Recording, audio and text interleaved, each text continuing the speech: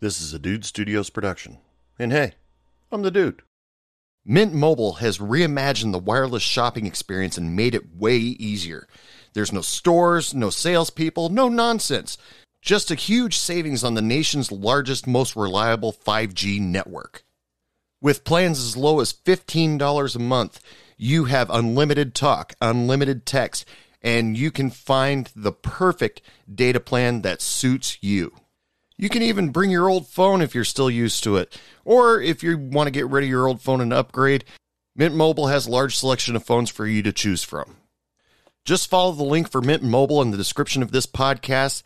Check out the plans and the opportunities for you to save some money with your new wireless service. Go to mintmobile.com today. Hi, this is Bobby Jean Daniel from Double Down Saloon. You are listening to Hey Bartender Podcast with Anthony, the Dude, the King Dingaling, and I want to send out a quick shout out to my buddy Boogie Lives, who is responsible for this meeting. Boogie Lives, love you. See you soon. I got your beer and your shot ready, my friend.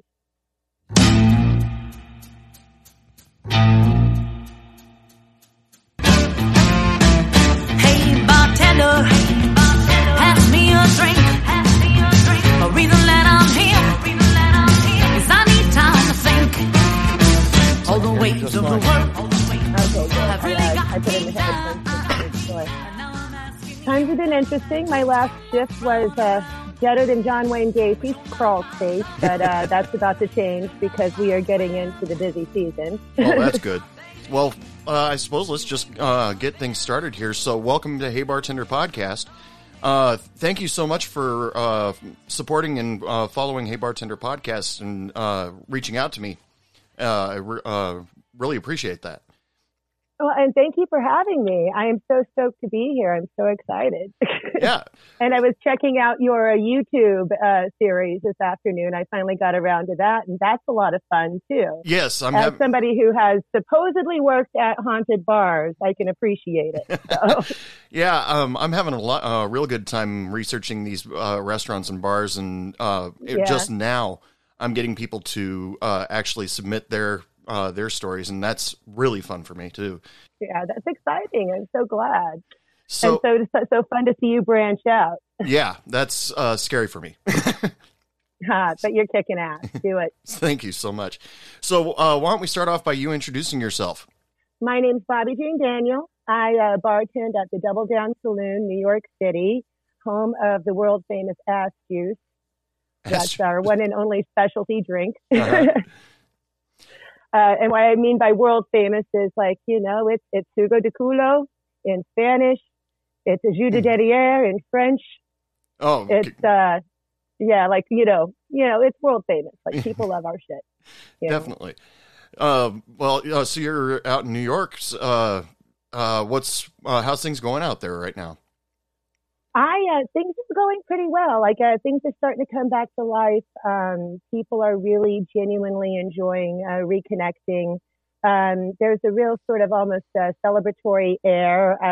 People are still being cautious. We're checking vaccines and all of that. But I think, I like to remind people, don't forget, the Roaring '20s also happened right after a plague. Right. So, yeah. That's an excellent point. So it's been pretty busy, and it's been getting busier. And I'm really lucky where I am because I work what's not even like the busiest nights of the week. But I have so many industry people come through, and so many tourists come through as well. So for somebody who works like the off nights, like I'm taken very well care of by my regulars and my randoms. That's good. So yeah, it rocks to be me. So, like I told you before, I like to start off with the show with my guest telling us a drink special. So, yes. What do you have for us today? Well, I have the Jonestown Kool-Aid. Jonestown Kool-Aid, which I came up with. Yes, I came with that one day when I decided that it was a quiet day at work, and I decided that it was better than Jonestown. Yeah.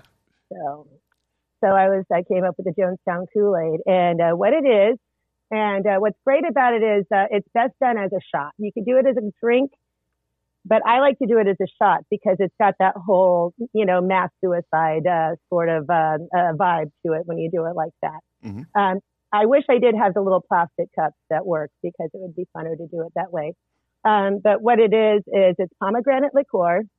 And what you do is equal parts that and equal parts amaretto.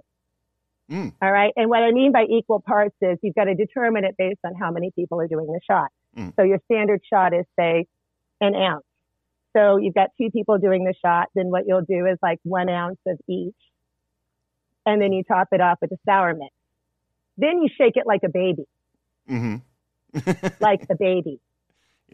And then you pour it in the shot glasses and light it up for however many people are having them. If it's 3 people, I'll do 1.5 ounces Mm. of the pomegranate liqueur and 1.5 ounces of the amaretto, and then top it off with the sour mix. So it depends on how many people are doing the shot. But what's great is it's adjustable like that. It's like a green tea shot. When people are doing the green tea shot, you could just kind of adjust based on how many people are doing it. So yeah, that's the Jonestown Kool-Aid. That's so when it's better than Jonestown. Is it really popular? People, are you known for that? I'm not really known for that because I work at a place that's known for the ash juice. And we don't really have pomegranate liqueur there, but what I do like to use is we do have a little bit of pomegranate grenadine. So I'll use vodka and then a little bit of the pomegranate grenadine to give it that kind of the sweetness, and then the amaretto and then the sour mix. But we're known for the ash juice. Yeah. Yeah. So that's Jugo de Culo. De Derriere. That's what we do. So more ash juice than a cholera outbreak. That's cool. So why don't let's start at the beginning. We're not going to go all the way back to birth, but you said you've been a bartender for 25 years. If we're being honest, I've been a bartender for 44 years because 44. I come from an alcoholic family. Well, professionally. Right? No, but this is a good story, right? So Okay. I'd be sitting in the back of the van, as we did in the 70s, on Grandpa's cooler, and he had such road rage that he needed like a PBR or 2 just to keep him from like jumping out of his vehicle and beating up some poor innocent person who might have forgotten to put on their blinker. So it started with that, with Grandpa, and me just wanting him to be a nicer person for the world. And, he also was giving me a ride, and he told me to hand him a damn beer. And then that led to how I learned about Texas recycling, because I grew up in Texas, right? Whereabouts in Texas? And you know what Texas recycling is? I grew up kind of all over, but I spent a fair amount of time in East Texas. And then my favorite part of Texas was down in the Corpus Christi area. I've been there. Good fishing, good people, just like a really, really, I liked it better than East Texas. There were a lot of fire ants and angry people in East Texas. I live in, as of right now, I'm originally from Oregon, but I live in West Texas right now. West Texas, yeah. And it's, a whole lot of nothing. Yeah. It's definitely a different thing than East Texas. Like, people try to get me to explain Texas to them, and I'm like, you have no idea. Texas is vast. West Texas is way different than East Texas, is way different than Central Texas, is way different than the Dallas area. I mean, it's a very, very interesting, different kind of place, for sure. But Texas recycling, right, is you drink the beer, you set it up on a stump, and then you shoot the beer can. Yes. That's Texas recycling. I've seen the aftermath of that many times. Yeah. Yeah, that's Texas recycling. And then professionally, though, I worked at a restaurant, and I was considered one of their fastest waitresses. And they wanted me to be management. The problem is the management shift was $100 a shift. But as a waitress, I'd make between $100 and $150. Right. And then as a waitress, I could just walk out and not worry about what other people are doing. And as a manager, I would not have that luxury. So I told them, they had a bartending shift open up, and I said, how about this? You give me that shift, train me to bartend, and I'll train all of your new wait staff. Because I was really good at training people. I was really good at noticing what was going to, the questions they were going to have before they had them. Sure. Troubleshooting things before they got there. So that's how I got started at a little place in East Village called Around the Clock, where I met Ethan Hawke. I waited on him there. Oh, wow. Uh-huh. I met Uma Thurman there. Were they still together at the time? They were together at the time, but they weren't together when I met them. They were there separately. He came in for the chicken piccata, and he tipped, I remember, and he tipped $9 on his $11 tab, and he was totally low maintenance and just a really nice, chill dude. Uma Thurman turned me into a geeky, drooling 14-year-old boy. Really? I thought I was about as heterosexual as you could get until I saw her in the movie Henry and June. Yeah. And then I thought, okay, maybe not so straight after all. Maybe I'm questioning here. So when I met her, I was just like wiping the drool off my chin, reaching out. I was like, oh, wait, not this hand. And then I swapped hands and wiped, shook her hand with the non-drool hand. And I was ridiculous, but it was also, I met Joey Ramone there. Oh, cool. Well, I didn't really meet him because he didn't talk to me. Yeah. Joey Ramone is famously extremely shy. Right. And when I went to his table, it was him and a friend of his, and they ordered 2 glasses of water, and they ordered a pasta salad. Mm. And Joey didn't talk to me. All I heard was a pasta salad. So I brought out 2 glasses of water and a pasta salad to the guy who talked to me. And Joey's kind of sitting there. And Joey's skinny, man. I didn't even think he ate, to tell you the truth. Yeah, yeah. Like, it wouldn't have surprised me if he was just going to sit there and drink water and watch his friend eat pasta salad. So his friend goes, where's Joey? And I was like, but Joey didn't order. I'm not the psychic waitress. That's $3.99 a minute. I didn't say that because I always think of the cool shit later. Right. Not always, but that time I thought of the cool shit later.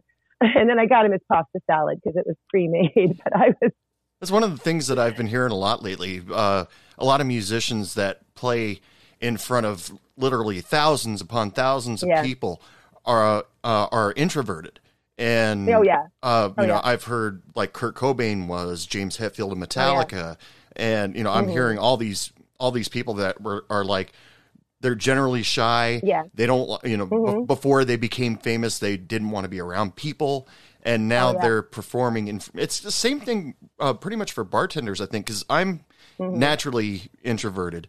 But I used bartending as an exercise to actually learn to talk to people. I can absolutely relate to that. Yeah. I was a super shy kid. I read a lot. I was insecure. I just kind of assumed that everybody hated me and nobody wanted to talk to me. Yeah. And because I moved around a lot, so I had a hard time making friends. Mm-hmm. And so for me, like my first year waiting tables really brought me out of my shell, and really taught me that I have something in common with everyone, and really taught me to look for those commons, and to really, really taught me to exercise my humor and to appreciate humor and to really take in people and not see them as just dollar signs. Right. And it really, that helped take me out of my shell. And the more I did it, from starting as a waitressing at IHOP was my first waitressing job. I went from hostessing at Denny's to waitressing at IHOP.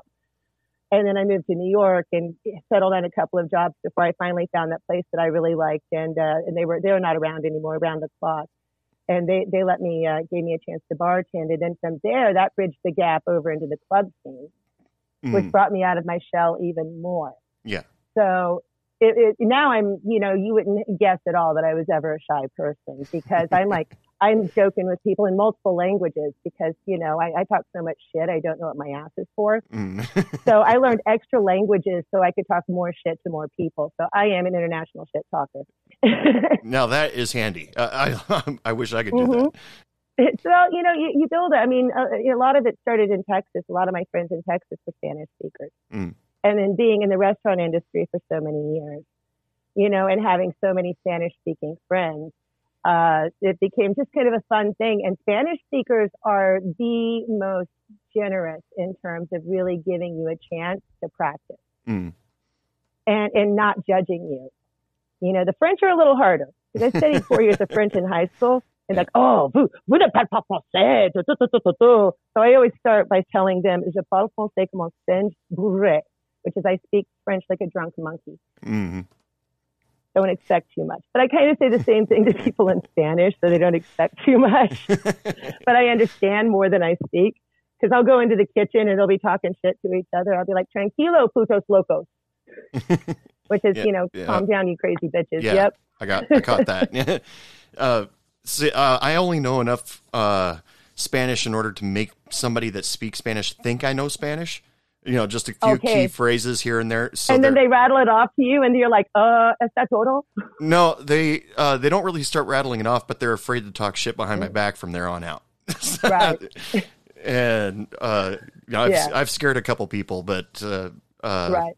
But anyway. Well, just to tease my Spanish-speaking friends, I like to say to them, "Están los Estados Unidos Americanos. Nosotros hablamos inglés aquí," which is, really smart ass. This is the United States of America. We speak English here. Right. And nobody who actually believes that would ever say it in Spanish. Yeah. So they stop for a second and they laugh because that's the joke. That's good. So if you ever have a chance, practice whatever you can with your Spanish-speaking friends because it's pretty cool. And, it's really been nice to reach out to my customers. I can say thank you in most languages and beer in most languages. And, I had one shy guy come in one day and he was Polish.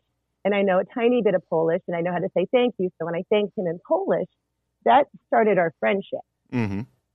And now we're actual genuine friends now. And he's trying to teach me more Polish. And thanks to him, I can say big ass in Polish. Duża dupa. Duża dupa. Okay.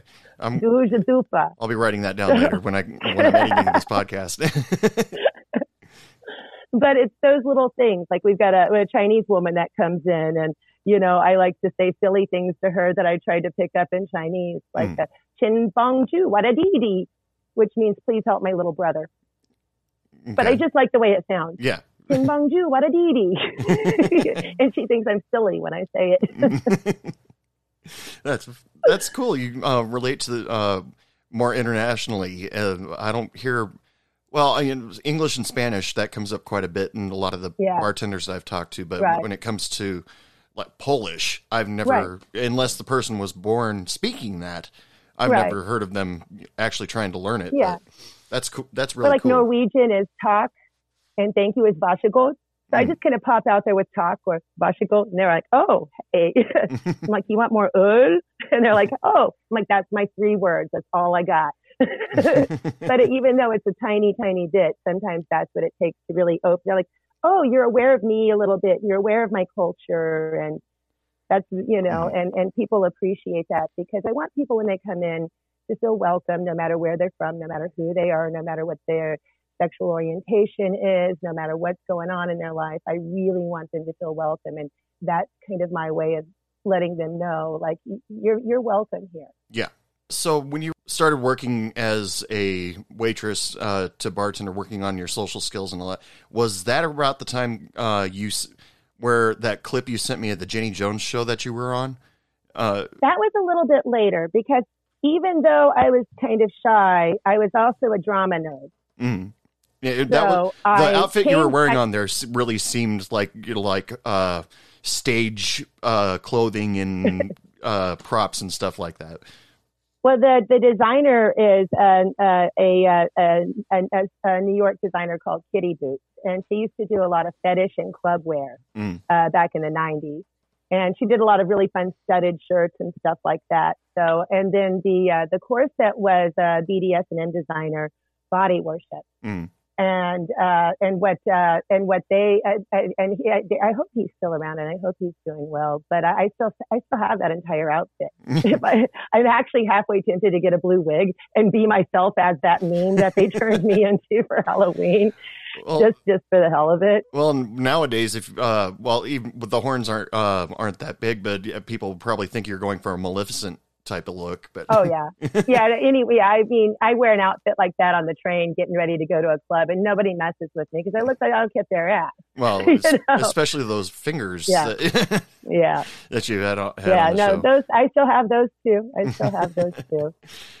But the club scene kind of brought me more in touch with the BDSM stuff. So some of the clubs I worked at were like it was drag queens and gay clientele and just like a really eclectic international group of people everywhere. And certain nights would be like bondage themed nights and stuff like that. So I slowly kind of like got more into the S&M scene through working in those particular clubs.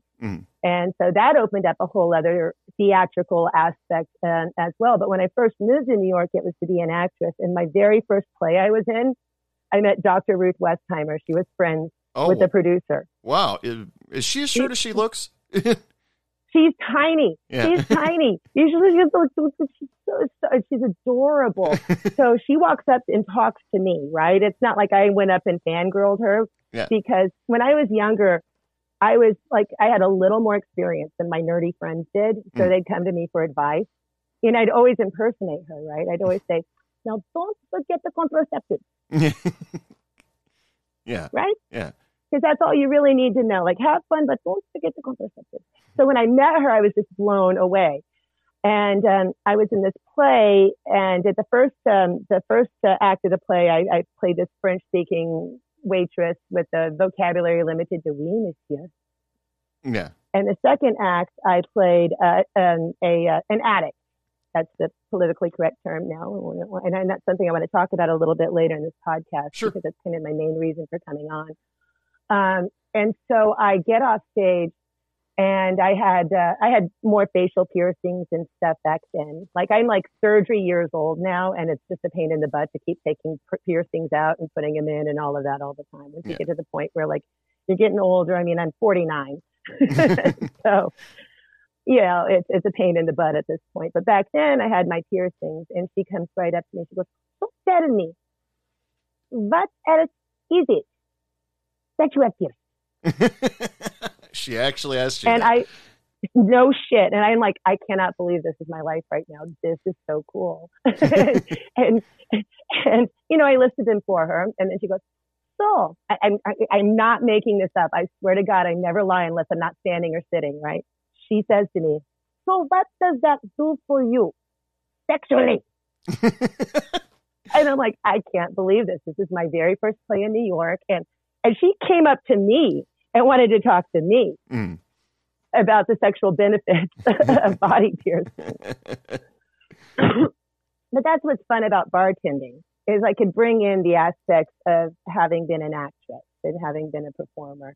I did comedy for years. And I worked comedy clubs too. And I even auditioned for Def Jam. Oh, really? Oh, they hated me. But it was kind of my favorite set ever, because like I was the blue-haired bitch that had been selling everybody $7 Bud Lights all night. And they just gave me a spot to be nice. Like, I wasn't really an official contender. There was no way they were going to consider me. And there were 2 white people and 2 girls, and I was the only white girl up there, right? So I get up after selling everybody, and this is in the 90s, $7 Bud Lights in the 90s. That was a lot. That's a lot in the 90s. People were mad at me. People were mad at me. So I get up on stage, but the gratuity was included. So get up on stage, and I had this old joke I used to do about how I hated it when men use lame pickup lines, like, what's your sign? Yeah. I'm like, do not enter. What's yours? Beware of dogs. Unless I like them, then it's proceed with caution. Right. This guy starts groaning when I tell that joke. And I'm like, he's just upset because that's what I said to him. He goes, I'm not a dog, baby. I don't bark. And I said, all I'm saying to you, Sparky, is if that line's too long for the bathroom, there's a fire hydrant around the corner. This other guy that was sitting across from him starts talking shit, but I couldn't understand a word the guy was saying. So I was like, well, if you're going to be talking shit, you're going to be talking out your ass. When you talk to me, you need to stand up. I don't understand a word you're saying. And this guy in the back calls me Smurfette. And I looked at him and I'm like, look, you 4-eyed colorblind motherfucker. Smurfette was a blonde. I was a brunette at the time. And this other guy goes, get off. And I'm like, you better believe this is getting me off. I'm going to have to dry off after this set. Y'all have been cheaper than therapy. I'm out. People were high-fiving me after that. Yeah. People were like, that was great. People were like, what is your MC name? And it was like, it was like people were busting on me, but it was love. It was still love. Yeah. And I'm like, I've been picked on since I was 4.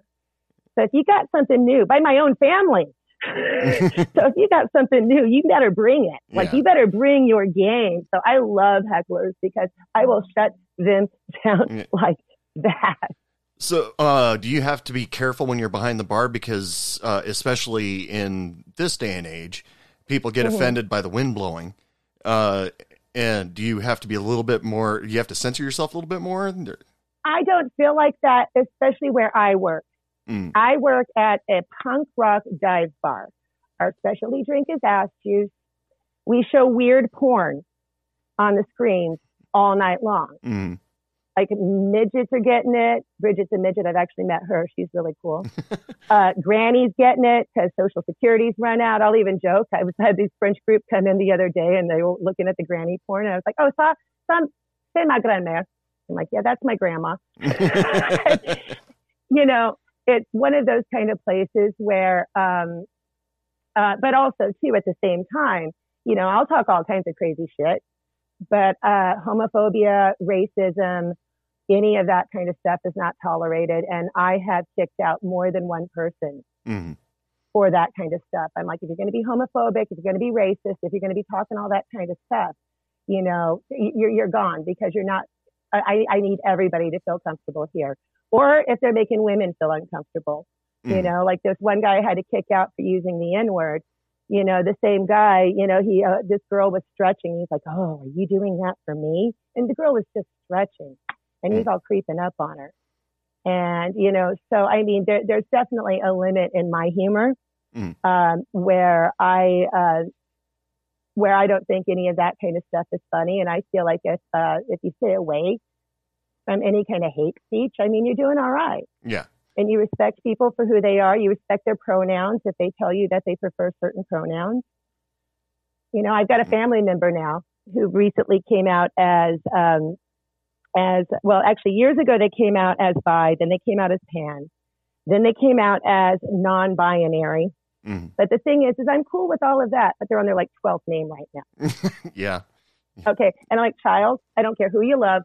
I don't care what you identify as, but for the love of God, pick a name. I'm too old for this. I don't care if you want to be called supercalifragilisticexpialidocious-fregicalalrupus. Pick a damn name, child. Yeah. You know, and so that's how I am with my customers. And, you know, there's a lot of stuff that you can laugh about that isn't crossing any, you know, homophobic or racist lines. And I think that those are the things that people are most sensitive about right now for reasons. You know, there's so much comedy where you can punch up. There's plenty of jackasses with $1 billion who are like flying around in space like a bunch of space cowboys that we can laugh at. Yeah, definitely. So, Yeah, I back in the early 2000s when I was bartending, I used to kind of police people's smart-ass remarks just because, political correctness isn't up to the caliber that it is now. But of course not. But I used to get on people telling them that you know, gay jokes, don't do them. Yeah. They're too easy. Yeah. If you're going to insult somebody, I want you to use your mind. You actually do something, because it's just too easy. Unless you're gay. And gay people tell the best gay jokes. Yeah. Yeah. Then they actually have the license, that they have the obligation to. But when two guys that just got off the gym and they just decide to, you know, start using the slurs and stuff. The F word, like, and all of that. Yeah. I walk over and, okay, guys, first of all, keep it down. Second of all, think of something else, because this is done. The original. Yeah. Word. But word. Yeah, Amen, Brother Anthony. Preach, brother. But back when I used to bartend, it wasn't as easy to offend as many people, and we didn't have to be conscious of pronouns. Yeah. I mean, most of the time when I didn't know somebody, I'd be, hey, how you doing? Or what's up, dude? Hey, man. Or, you know, use the generics, but it was binary back then. I didn't. And but I think, you know, my friends in the non-binary and trans community, they're aware, they could see the difference between people who are disrespecting them and someone who's, you know, who's trying but slipped up. And I think that they can appreciate that. And the ones who can't, I mean, I just hope that they learn that some people are trying and that not everyone is their enemy, because some people, I think, have been attacked so much that it's easy to assume that someone's your enemy. But I also don't mind offending people too, because if people come in and they suck, I've got full license to let them know they suck. I mean, we've got what we call the manager behind the bar, and it is a dick on a stick with a little eyeball at the head. Yeah. And it's got a Corona poncho on it. And it says the manager on it. Mm. And if somebody wants to get all Karen on me and be like, I want to talk to the manager, I'll be like, all right, it's the manager right here. And the manager says, get the fuck out. Mm. Get out.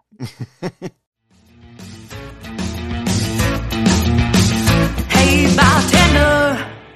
You know, sometimes when I'm working, I don't have a lot of time to eat or even sit down.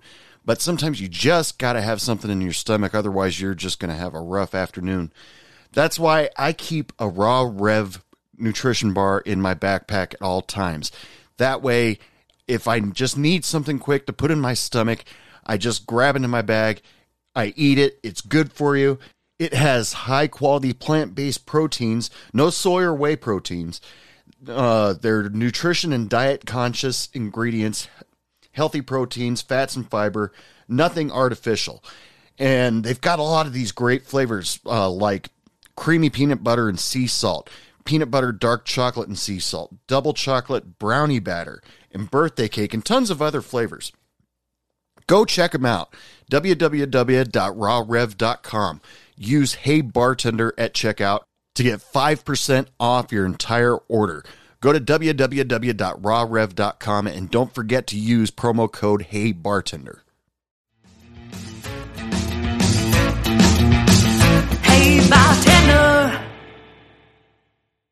You know, things are a lot looser at your bar than the bars I've ever worked at, seems like. Well, in some of the bars I've worked at, I didn't have the luxury to just kind of pull things out and let people know, hey, this isn't working. Like, for instance, I was slammed for a Sunday night about a month ago. And nobody seemed to know what they want. They didn't have their money ready. And I had just gotten to the point with these people, right, where I was just like, yo, and I pulled out my whip and I made an announcement. Mm-hmm. And I'll pull out the whip now just because I love drama. Yeah. So. Oh, actual whip. Attention, please. Yeah. I need you to help me help you. We got rules here. Rule number 1, know what you want. Rule number 2, have your money ready. Rule number 3, keep it simple. Rule number 4, the more you tip, the sexier you are. I also use that for birthday shout outs and to let people know that happy hour, or not happy hour, also to let people know it's the last call for help. That would get people's attention, definitely. It most definitely. Nobody can be like, oh my God, I didn't hear you. No, they heard me down the damn block. But that's, again, being a bartender. I mean, my fun that I've had in the S&M community. If you want to hear about how I learned how to crack a whip, I could tell you that. My comedy, my fun that I like to have with languages. I read psych books for fun. Mm-hmm. So, so my love of like psychology and trying to understand different people and sometimes really complicated personalities.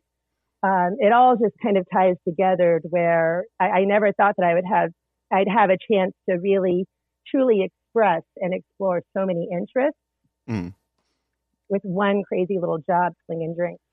Well, when you meet up with so many different personalities, I mean, you have a chance to really dip your fingers in every little thing.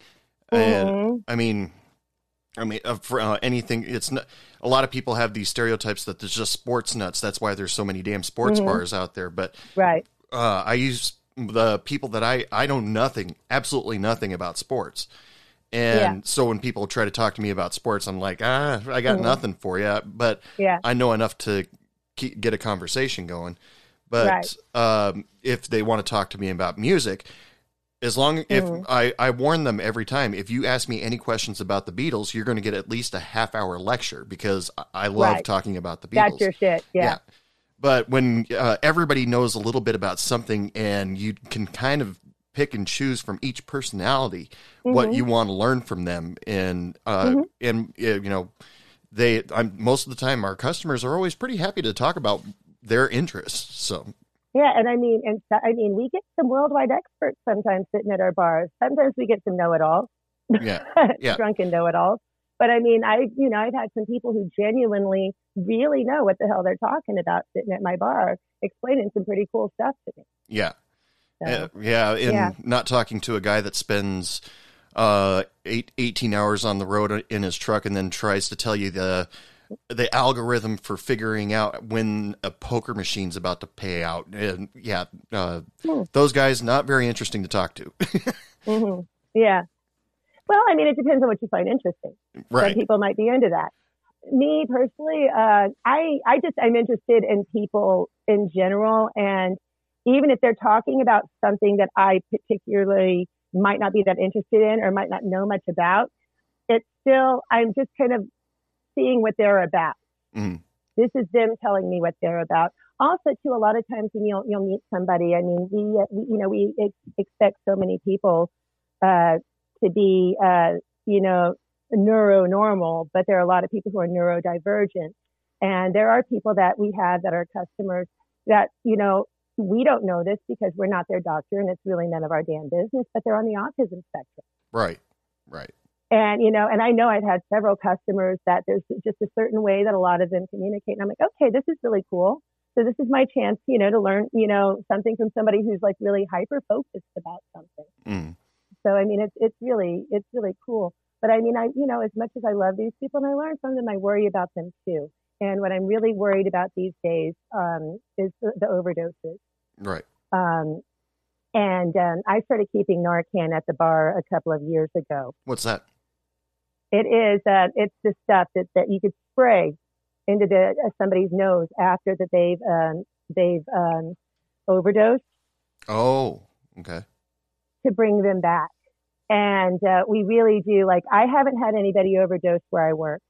But I mean, we got to keep an eye on people. But what's happening even more and more now, it's not even just the people who, and I carry it in my backpack with me because I got injured and I had to go to the hospital and they were wondering if I was just trying to get drugs out of the injury.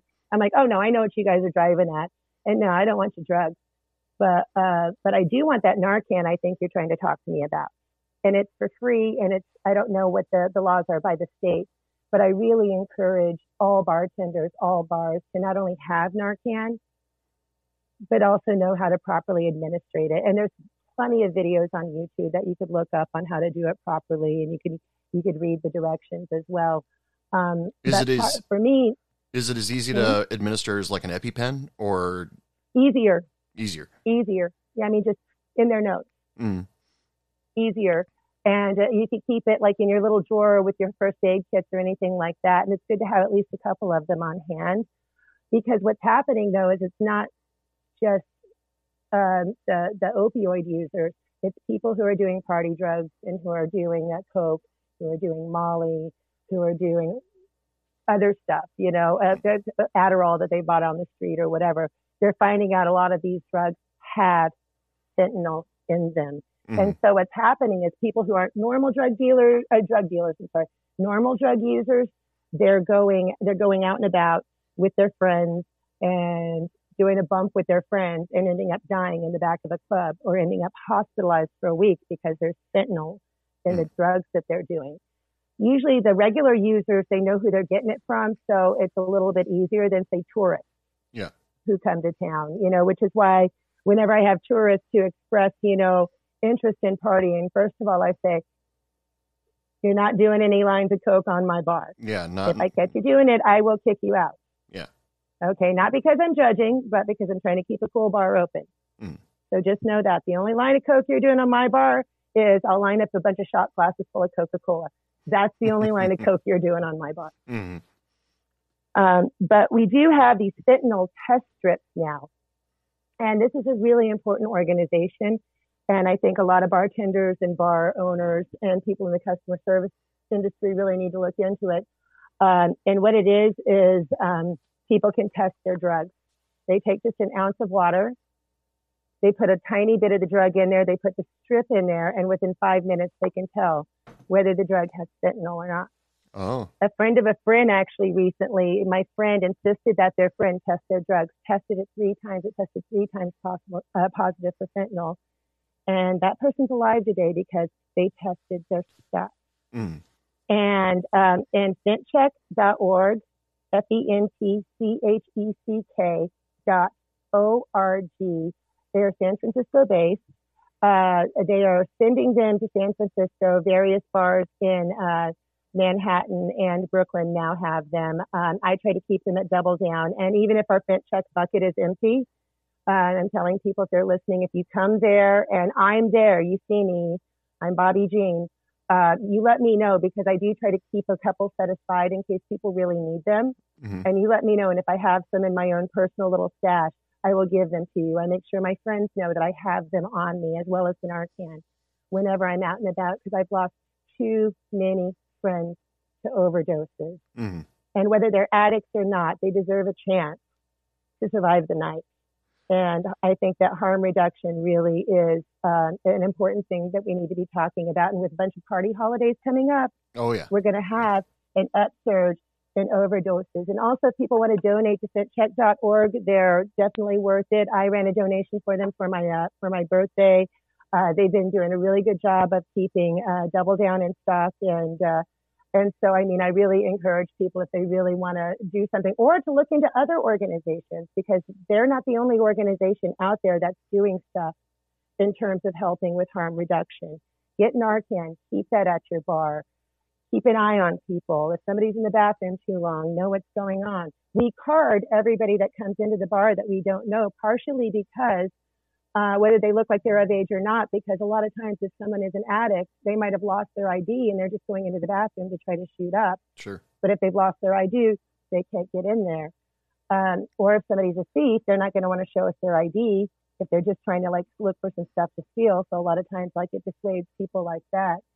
But I mean, really just kind of keep an eye on, we got to keep an eye on our customers. We need them to survive the night. And with the party holidays coming up and fentanyl is everywhere, we need to do what we can and look into whatever local community stuff that you know, they can do as well. Most definitely.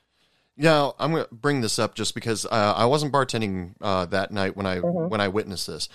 But me and a couple other guys were wandering through this nearby like bar strip, and outside we see these 3 businessmen, probably early 40s, sitting with a girl that was probably early 20s, and she was kind of going all over the place.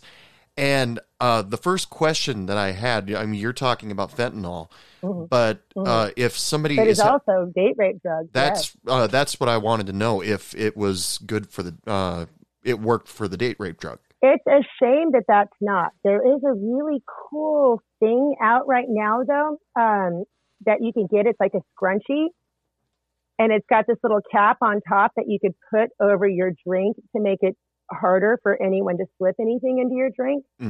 I'm a big fan of, I don't let my drink leave my hand, and I only drink beer most of the time anyway. I'm like a 3 or 4 beer drunk, and that's it. I'm done for the night. I'm good. I'm less but than I mean, that way, yeah. Oh, I know. I've heard you're such a good boy. I can see a halo. Just give me a little halo. It's not headphones. It's a halo. But yeah, it's that's another thing that we keep an eye on too, though, because if guys are kind of pushing in too close, I had these guys get upset with me one night because I had this beautiful lesbian couple. And they were, you know, hanging out with each other at the bar. And all of a sudden, these 3 guys came in, and they were just surrounded by these guys. And the guys were just like all up on them, you know. And I'm like, guys, and there was plenty of other space at the bar. It wasn't like that busy. I was like, guys, give the ladies some space. And I think they were up to something because the minute I said that, they got mad. They stormed out, and the last guy kicked the door on his way out. And the way that they were just hovering over these women, And I'm lucky that I haven't seen anything happen, but that is something that I wish that there was something that women could check their drinks. And there is, I think, but I mean, it's not cheap. I think they're like $5 each or something. I feel like I've looked them up online and they're like $5 each or something. And that's like the cost of a drink. Well, I remember, it had to have been, well over 20 years ago where they were, the Food and Drug Administration was trying to put an additive in ruhephenol, or, I think that's how you pronounce it, where it actually changes color when it goes into a liquid. And I'm not sure if that ever caught on. What happened with that? Yeah, I don't think that caught on, or maybe they're using something else or something. I don't know. But that was my first automatic concern when you mentioned that. Because that girl that night, me and my friends, we were genuinely concerned because she's around three older men. And you she don't know can't if even they're sit her up straight. friends that are looking after her. Exactly. Or if they're, or if they're, they're about to kidnap her, put her in a hotel room and traffic her for whatever, Yeah. We ended up, and it's hard too. It's got to be, it's really hard sometimes knowing when to get involved and when not to. That's why I think we can do good by maybe clicking quick pictures with our cell phones. Mm-hmm. That or something like, in a way where maybe you can catch the guy's faces. That way, if she does turn up missing, at least you could be like, hey, look, this is something that, I happen to see that night in that area. I mean, I think that if I saw something like that, that's what I would try to do, because I'm 5'6" and 140 pounds, and it's not like, and I don't know Kung Fu like you do. I know you don't. But, I'm only a brown belt. I'm not. That's still pretty badass, man. Like, props to you. And it's more respect too that you're not like trying to prove anything with it. You're like, I got it if I need it. It's right here in my pocket if I need it. Yeah, that's that. And that you're using it, that you use it for like, meditation and to really kind of your anxieties and stuff. I think that's awesome. But I mean, that's the only thing I would feel like I was in the power to do would be like to take a picture and maybe call the cops and be like, look, this looks kinky to me. I don't know what's going on, but this girl was here with these guys and here's a picture. And it's hard. It really is. Cause I mean, I've seen people being pulled out of clubs, and because like I wasn't working that night or I, whatever, it was a busy night or whatever. I don't know if this guy is with this girl or not. If he's, her boyfriend and she just got too wasted because she's like 98 pounds and, Yeah, we were genuinely concerned. And so we went into the bar that we just came out of because we made friends with the bartender. One of my friends had a big crush on her, and so did I, truthfully. But we all have had our bartender crushes. Hey, Cole Martin, how you doing? But when we went outside, saw that she couldn't even sit up straight. We thought about it for a little bit, and then we went back into the bar and said, you got this girl sitting right in front of your bar with three older men, and she can't sit up straight. I think you should probably call somebody. And they ended up calling the cops. An ambulance ended up showing up, and according to the bartender, we went back and talked to her a little bit later. The girl had to go to the hospital to get her stomach pumped. We don't know what happened to her, why she had to get her stomach pumped. We don't know what happened to the three older gentlemen. But at least... It's a good thing you guys did that. Yeah, at least we kind of felt good that we got her help. Whether she needed it or not. Maybe she did that on purpose. I don't know. But... Yeah, and I do what I can too. When I've got people who want, they're going outside to smoke a cigarette and they can't bring their drink with them or something, to do what I can to kind of set their drink aside somewhere, keep it somewhere safe for them. I don't accept drinks from people I don't know. Exactly, you shouldn't. When I'm out and about, and I never have. And unless you have the bartender pour it in front of you. Yeah. In front of you, exactly, or open the beer in front of me, exactly, and that's why I've like accidentally on purpose kind of spilled drinks into the trash. I'm like, oh, oops, there it goes. Because I didn't want to be rude. Yeah.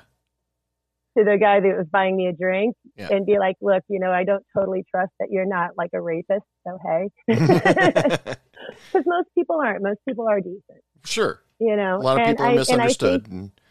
And I do think that women are too quick to label a guy a creeper just because he's not their type. Mhm. A creeper is somebody who can't take no for an answer. Right. But if somebody's putting it out there in a way that's not rude or gross, like telling somebody they should wear an evening gown with a fur coat, because that was obviously really a horrible thing of you to do on TikTok. Oh, come on. Boy, That you was really did. so. You bad boy. You've done some research for this show, haven't you? I got a great memory too, man. You were cracking me up with that. I was just like, what you should have done, what I would have done, would have been like, oh, you think I should do it? And then borrow an evening dress from one of your friends and get yourself a fake fur coat, or go to like a store or something and take a picture. I'm like, I got you right here, babe. No, that's out of my comfort zone. I can't do that. I think you would look amazing in an evening dress. Are you kidding? If Iggy Pop can do it, you can do it. Yeah. I mean, you saw how skinny he is, right? Yeah. So, yeah, you can do it. It's it was really weird that one personality on TikTok, she was taking suggestions from people and she attacked me. And then in turn, all of her fans started attacking me too. And and I thought, whoa. I thought, no, okay, that was a mistake. Sorry. Yeah. I don't spend much time on TikTok, but every so often I'll catch a clip that they'll put on my Facebook feed, right? And I had never even heard the song, that song that goes, I understood the assignment. I've never even heard the whole song, and I'm already sick of it. Yeah. There's a lot of TikTok songs that I'm sick of. Like, why? Like, why do they all pick the same? There's so many great songs out there. What are you doing, kids? Yeah. Anyway, I love these kids, but some of them, if they were my children, they'd have shaken baby syndrome. Yeah. I'm with you. Some of the songs I'm just, the one that says, oh no. Oh yeah, that one again. Oh my God. You hear it, you're like, oh no. Yeah. Like Dane Cook makes me want to go out and punch a baby, Yeah. But. Yeah. Now comedians, see David Tell. I met him on MySpace. I would love to meet him. And he's actually a super cool dude. Yeah. I met him on MySpace, and I went to see him perform one night at the Cellar, and he recognized me right away. He walked right up to me, and he was just like, you look just like your MySpace picture. That's rare. So I ended up, I ran into him, probably a couple years later, and I was dating someone at the time. And, but we happened to walk by the Comedy Cellar, and he was out there with another friend of mine who is a dominatrix who taught me a lot of this stuff that I know, but not how to crack a whip. And so I was friends with her and this guy who, throws parties and stuff. And David tells like, yeah, come have drinks with us. So we went around the corner of this place, and we go up there and we have drinks. And I'm sitting there, and my boyfriend was a cop at the time, right? And David Tell is all like, hey, so let's do a line of coke off of her ass, pointing to my friend. Yeah. And I mean, it's not my shit. What I mean? Like, God's like, I don't judge people who do that, but it's not. But if I were going to do it, it would have been with David Tell and off of my friend's ass. Like, I assure you that would have been times in front of my cop boyfriend, of course. So that was David Tell. And I actually sent him an email a long time ago, back when he was doing his show Insomniac. I loved that show. And it was a great show. And it's so much respect to bar culture. And he does he buys shots for everybody, and he tips really well. His favorite. And it was funny though. After that, we go to another bar, and they didn't recognize him. I had to tell the guy at the door, I'm like, dude, this is David Tell. You want him in your bar? Yeah. So, one of the favorite things that I ever heard him say is he's handing another shot to a girl, and he goes, hey, watch it. One more shot, and I'm attractive. But I sent him an email because he showed up in my hometown in Oregon. And Oregon is famous for having the most strip clubs per capita than any other state in the United States. And of course, it is, yeah. Of course, he had to go to one. And he went to one that I don't particularly like. It's dirty, it's nasty, but historically, it's like the second oldest bar in or strip club in Oregon. But I sent him an email saying, why in God's name did you go there? Why didn't you go to this place or this place or this place? And he was gracious enough to send me an email back saying, well, we had trouble getting the rights to go into these places, but from the sounds of it, I really want to party with you. It's just no, he was a cool dude. Yeah. He was really, you know who else is cool is Jim Gaffigan. Really? Is it? Well, he just actually got the reputation in Hollywood right now of being one of the nicest guys out there. I mean, competing. He was decent. He used to come into a comedy club I worked at all the time. He tipped really well. Just a really nice, generous guy. And like he just come in, just kind of work on his material, but he wouldn't take any shit from anybody either. You didn't have to tell him to take no shit. He already takes no shit. And somebody would try to film him or something or talk or whatever during his set, like he would throw them out, like physically throw them out. And I've seen him do it. But I ran into him one time. I was at a fetish party and he and his wife showed up. I mean, I just happened to, show up for whatever reason. And I was the one person they recognized. He recognized. He's like, you.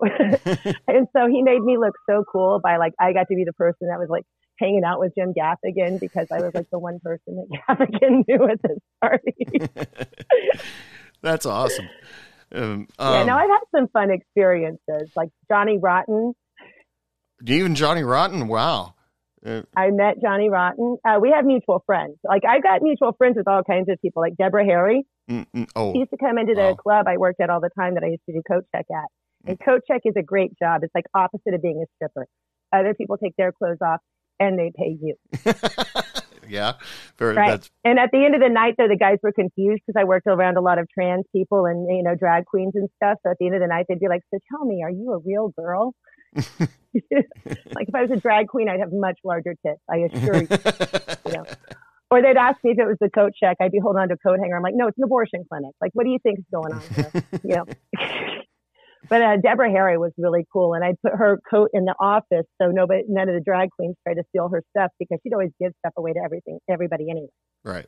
So, she was really supportive of the drag community. So I'd tell somebody I love your wig, they'd be like, oh, Debbie gave it to me.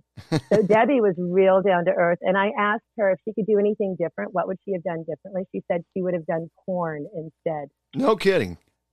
Yeah. That is straight up what Debbie Harry said to me. Well, Johnny Rotten, I met at the same club. And it was summertime and I was doing coat check. And you know who doesn't have a lot of money? Coat check girls in the summer. Yeah. Because nobody's wearing a coat. Yeah. Right. Exactly. And I smoke, more weed than Snoop Dogg. Yeah. Right. And, and I could smoke at work, like nobody cared. And so one of my friends was down there smoking, rolling a joint of Nice Stuff because like her husband was an editor at Screw magazine and they were the cool kids. Right. And I'm just like this geeky ass, blue haired, horn wearing coat check girl. So I'm rolling up my stinky street shit. And because that's all I could afford.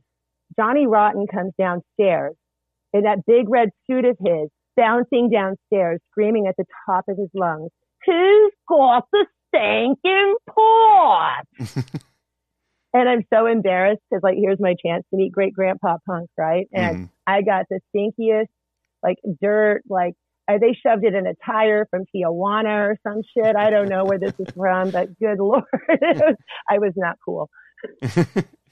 Wow, you've met a lot of great celebrities and, but I'm not cool though for it. Trust me. Like when I met Henry Rollins, because you know how straight edge Henry Rollins is, right? Yeah.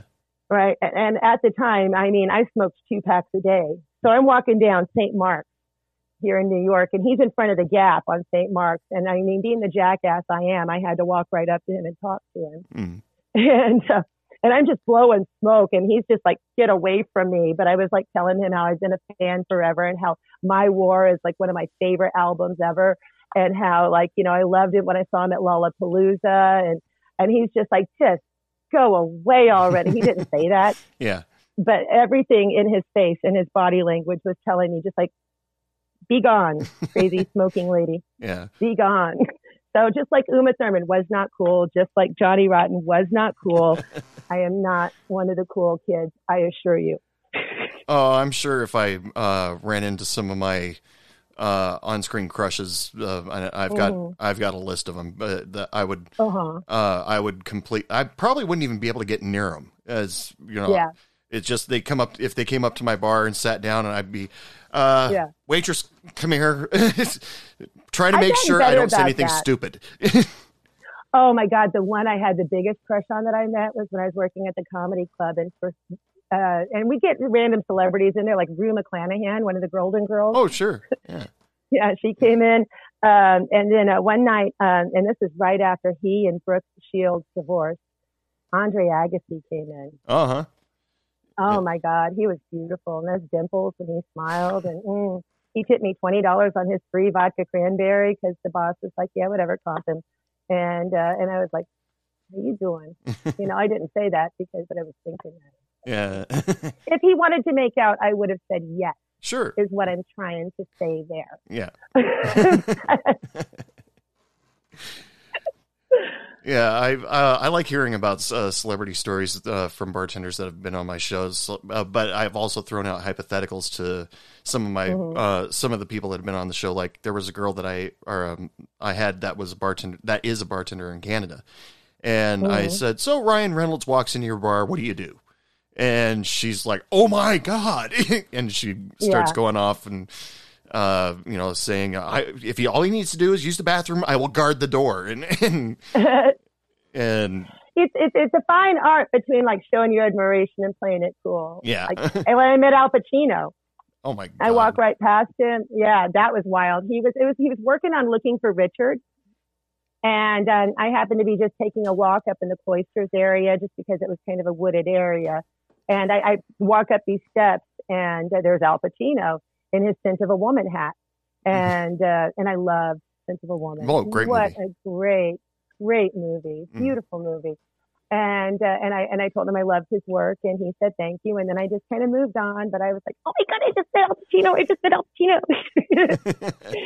It's, I was even geeky about meeting Afro Man. Like, it was so cool. Saw that picture. Met Afro Man at the Cincinnati airport, and it was just but he lived half an hour away from my grandma. And I was in Cincinnati, with family, and I was just like, this has been kind of a rough trip, but I met Afro Man, and that was awesome. Oh, truth being told, I would not know who he was unless it was because of Jay and Silent Bob Strike Back. You would know who he was. Oh yeah. Because definitely. because I got high for the end credits and for the end song. Yeah. He was so gracious too. He was just like, oh, do you want to take one of those picture things? And like, yeah. And I'm like, do you mind if I take another one? He's like, I get to hug you longer. I'm okay with that. And he was just as sweet as he could be. Yeah. And one I wish I'd met, but I walked past him, but I met his whole family, was Willie Nelson. Oh, wow. Yeah. Yeah. When I worked at Hard Rock Cafe, I got to meet Trace Atkins there. Honky Tonk the Donka-Donk. It's a hilarious song. I love funny country music. And I love Willie Nelson. Yeah. I've seen him 4 times in concert. I think the man is just amazing. And his wife is just this tiny little thing.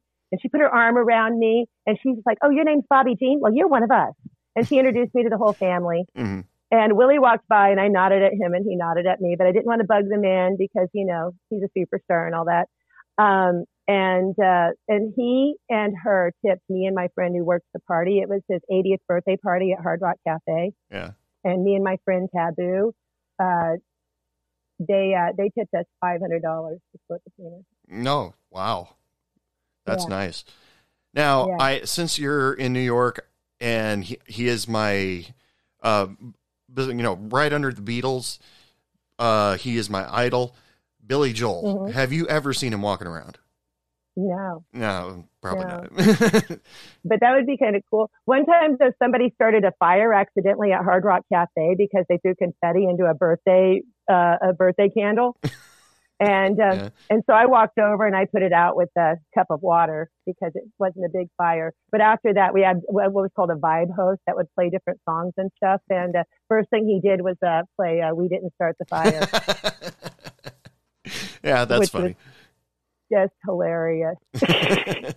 You gotta love it when your DJ at the club is right on point. Like, right. There was a contest.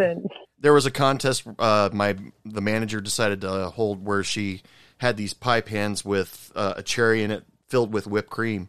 And so when they said go, the DJ immediately played Lick It Up by Kiss. And I'm like, perfect song. Good job. I like it too when a DJ will end the night, or somebody will just like end the night by playing the song, Don't Go Away Mad, Just Go Away. Yeah. Yeah. That's a good one.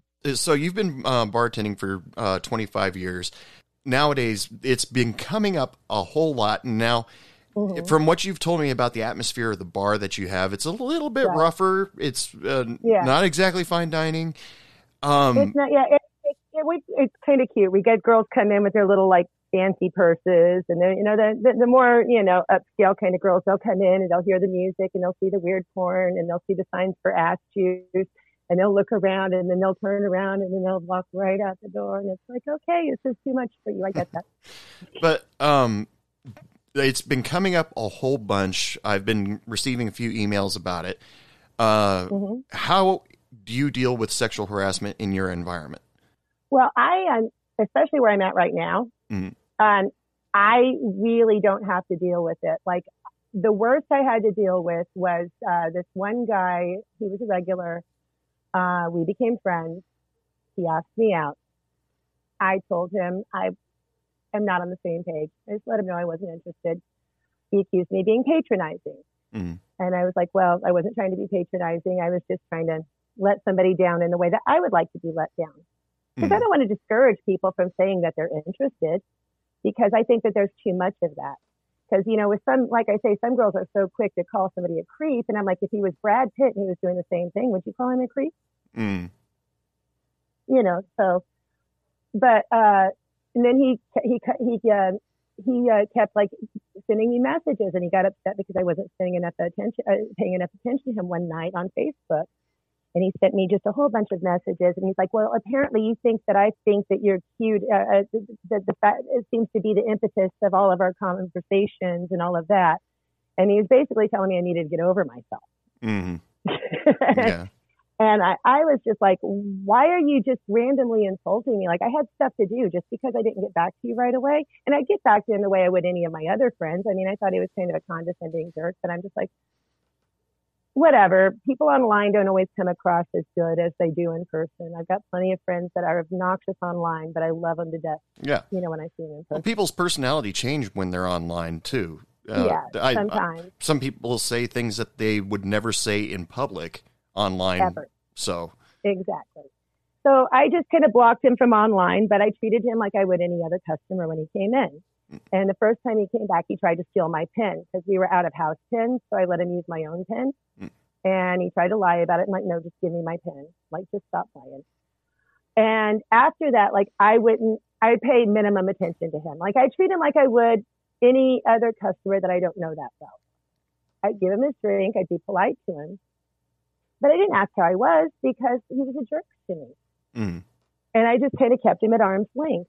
And one night he just got so upset because I was talking to everybody else but him. And he started yelling at me and screaming at me. And he was just like, I'm not impressed with you. And I'm like, I'm just a girl doing her job. Like, I don't know why you're doing this.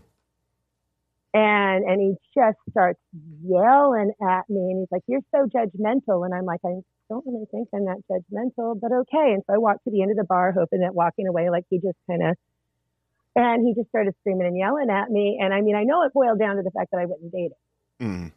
And I had to kick him out. And he's like, you get off on this drama. You know, you love this drama. And I really don't, man. Like, that's why I'm single and I've got 3 cats. I don't worry about what other people are doing. Like, it's not, I do, trust me, life gives me enough drama and I'm just a supporting player here.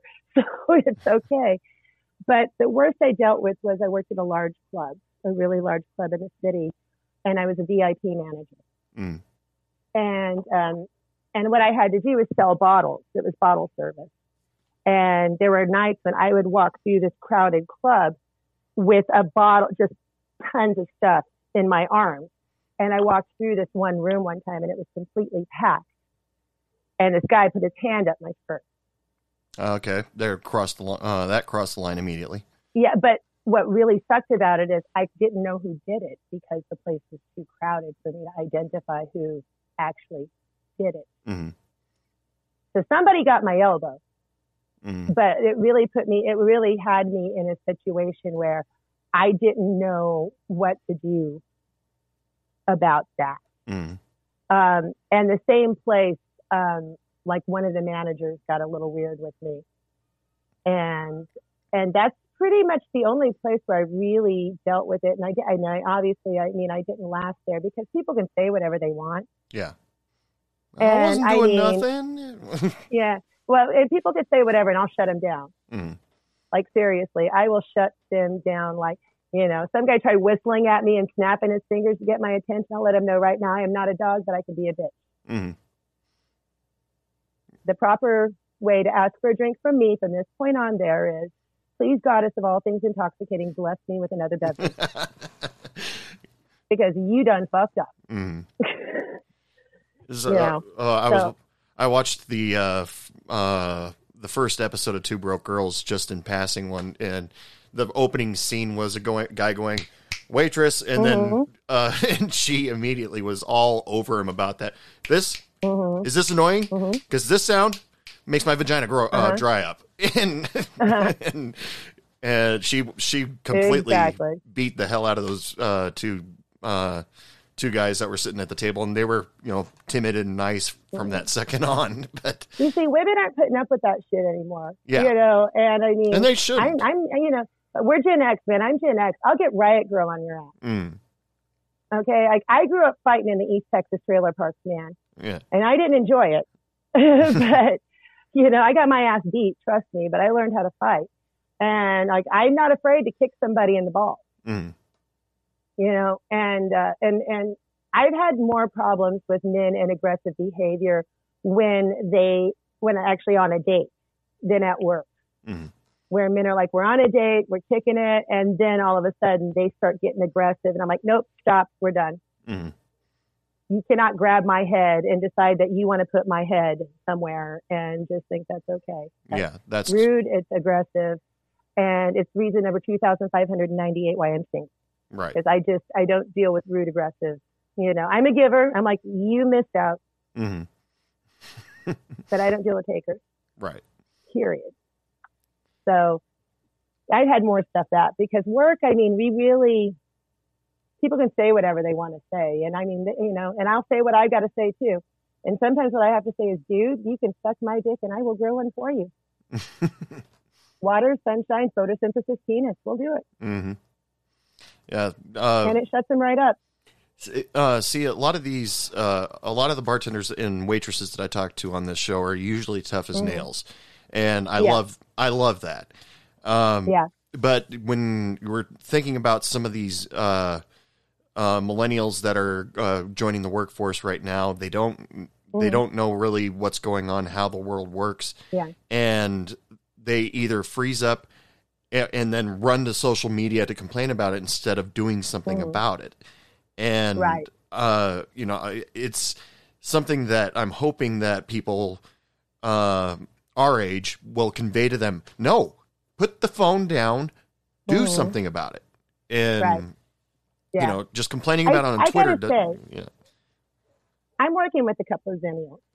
And I got to say, I respect the hell out of these kids. Yeah. Like that, like the ones that I'm working with, they got a good work ethic. They show up. They're willing to, pick up those extra shifts and stuff. They're willing to work for the money they have.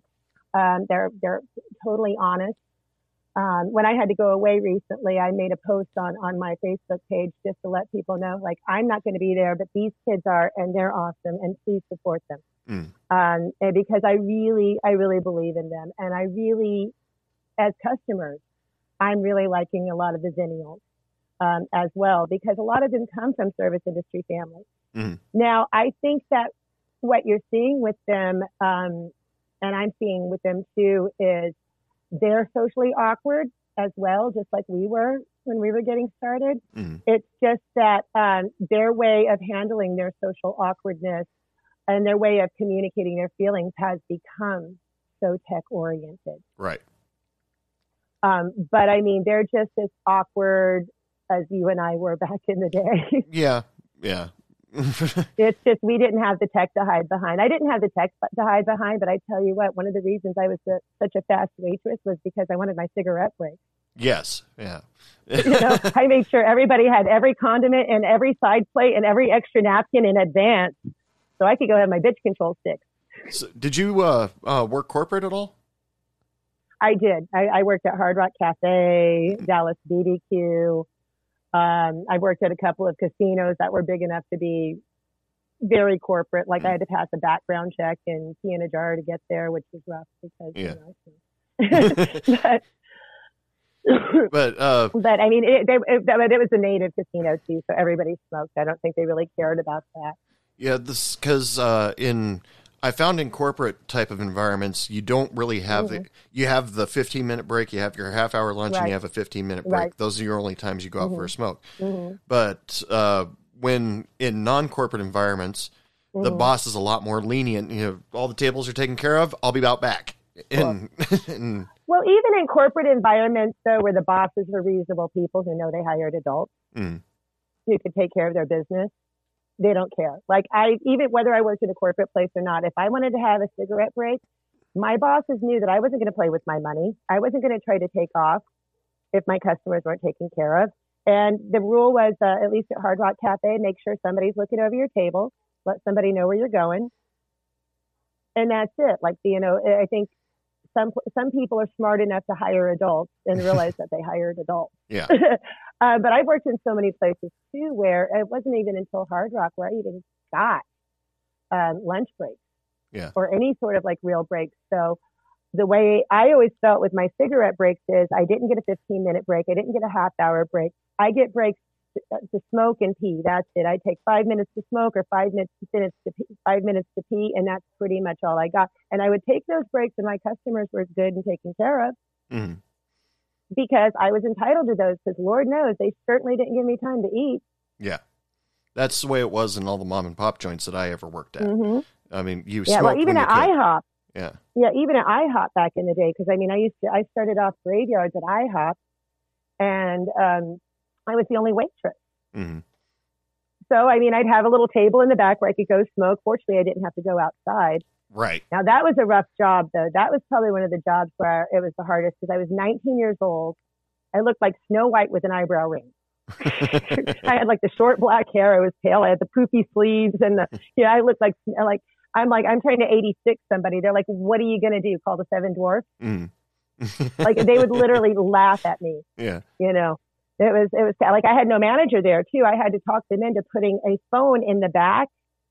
So if I had to call 911, that I could, because there were times when the place was getting just overrun by people who were just like freaking out over shit. And I'd try to call 911 because I'm having people all dying and dash and all this other stuff. And I can't keep up with everyone because I'm outnumbered.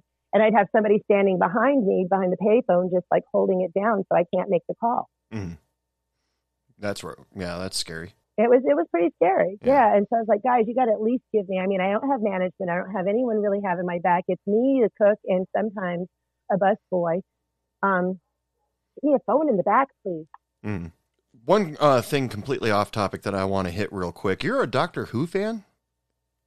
Oh, hell yeah. Yeah. Oh, hell yeah. Yeah, you one of the first messages you sent me, you're a Whovian, and yes, I'm a total Whovian. So I love it. Well, I got back into it again with David Tennant when they brought it back with him because I mean I remember Tom Baker from when I was a kid. Yeah, Tom Baker was my favorite Doctor, but when I was a kid, he's just very funny and jovial. He's fun. Yeah. But, he was very animated and. He was a great doctor for when we were kids. And so TARDIS all of a sudden dematerializes in the middle of your bar. Door opens up. Who do you want to see?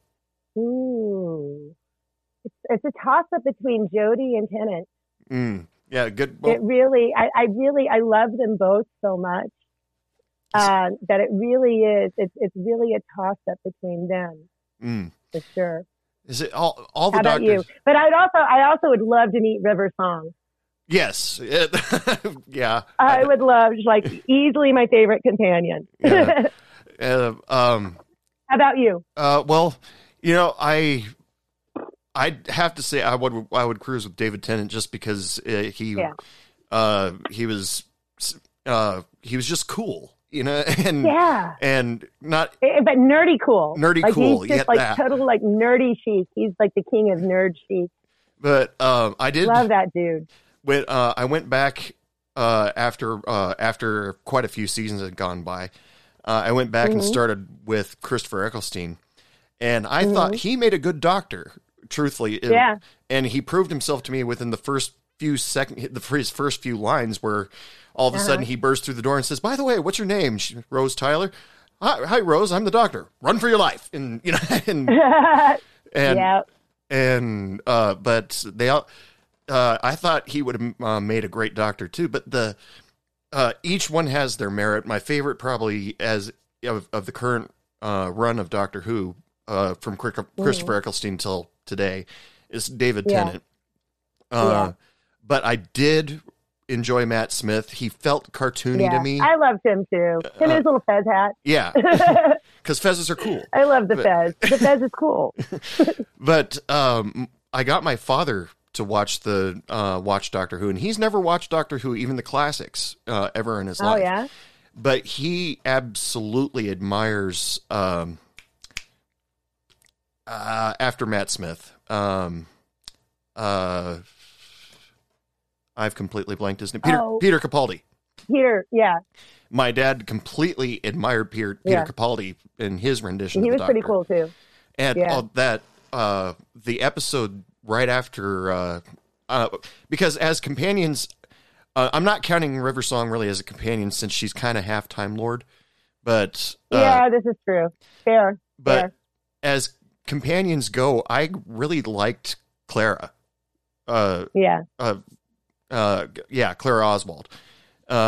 She was pretty, and she held the Doctor at bay at most of the time, and she was fun. But I just had to bring that up. What I loved about Jodie and her season is they really touched on some fun historical stuff, which was very timely considering a lot of the stuff that's going on right now. But what I also loved about Jodie was just the way that she'd kind of do something and forget that she's a woman. Yeah. Like, oh, wait. Yeah. Like she'd do something. She'd be like little, like an awkward sort of thing. And be like, oh, wait, hold on. Adjusting. Oh, I'm a woman now. Okay. Yep. All right. That's it. Do you own any sonic screwdrivers or? No, you didn't go that far. No, I didn't go that far. I did buy one for one of my nephews, though. He was a Whovian.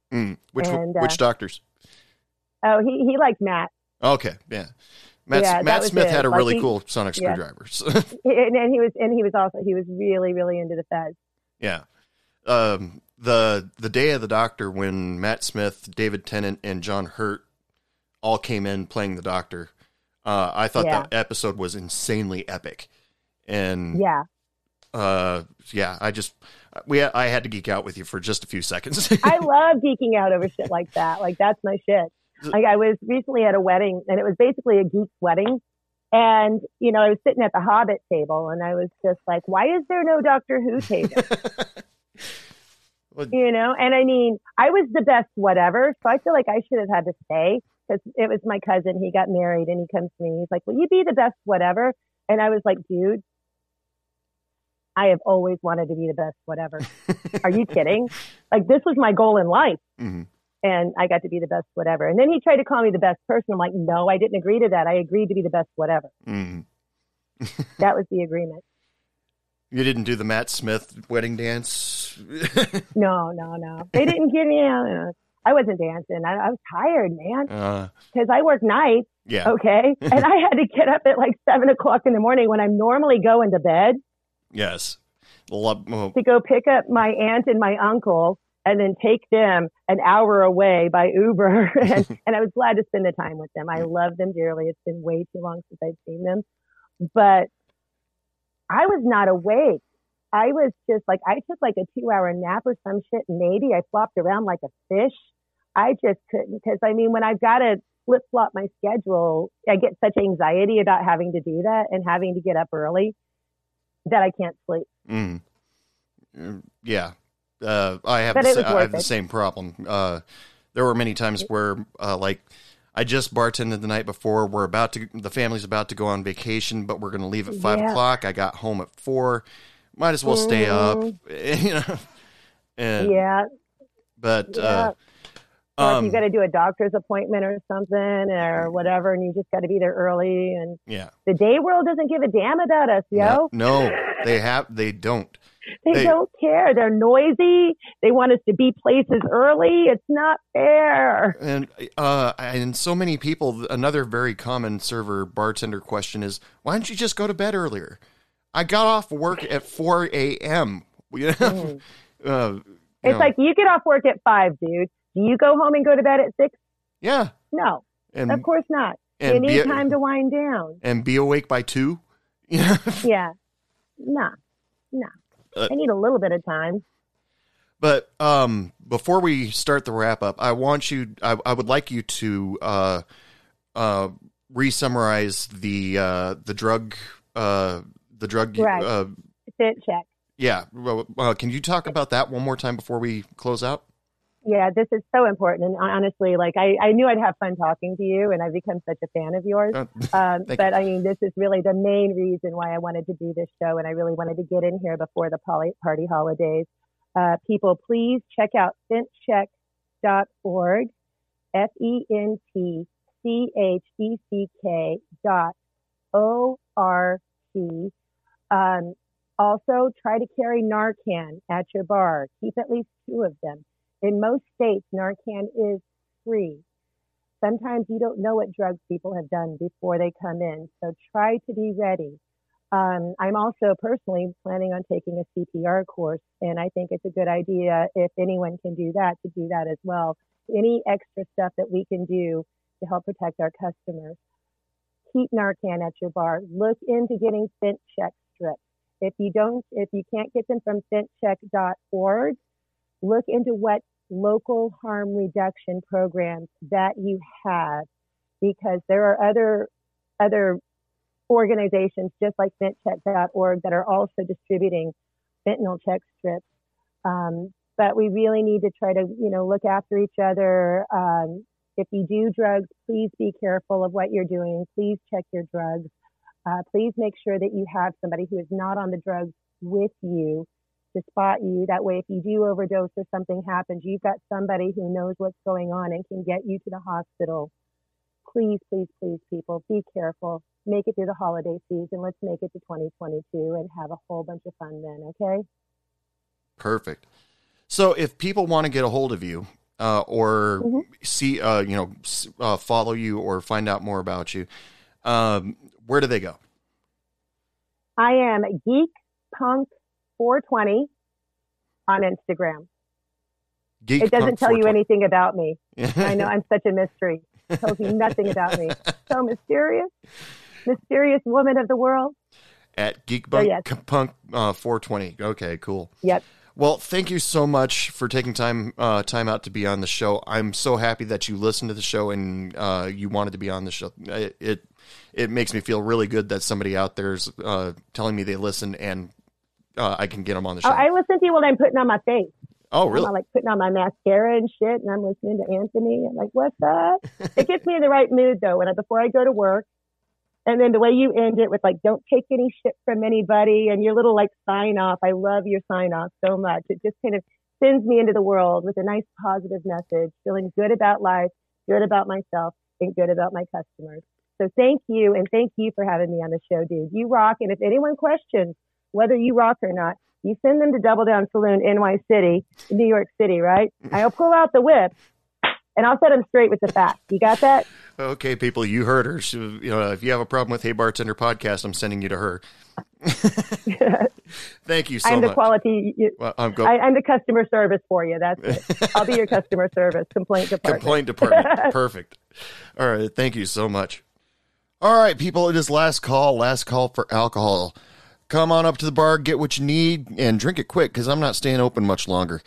Special thanks to Bobby Jean Daniel for being on the show. It is always a great moment for me to have fans of the show to be on the show. If you are a fan of the show and you'd like to be on the show to talk about your service industry stories, all you have to do is email me, dude@heybartenderpodcast.com. Or you can contact me on any of the social medias, Facebook, Instagram, TikTok. You can DM me. All of them are at Hey Bartender Podcast. And as always, I got to thank Laura Hope and the Arctones, give you guys a shout out for letting me use your song as a theme song for my show. I can't believe how perfect it works with my show. And go pick up their album. Go check out Laura Hope and the Arctones. They're available for download on iTunes, Bandcamp.com. Go check them out. They've got a lot of great stuff. Finally, remember to go to www.heybartenderpodcast.com. Maybe check out some past episodes and check out the Hey Bartender Podcast swag I got on for sale in there. If you know a fan of Hey Bartender Podcast, go pick up a t-shirt. It'll make a great Christmas present or whatever. So thank you for listening to Hey Bartender Podcast. And as usual, I just want to wish you all lots of love, lots of sex, lots of happiness. And remember, don't take any shit from anyone. Good night. What do you mean it's last call? I just got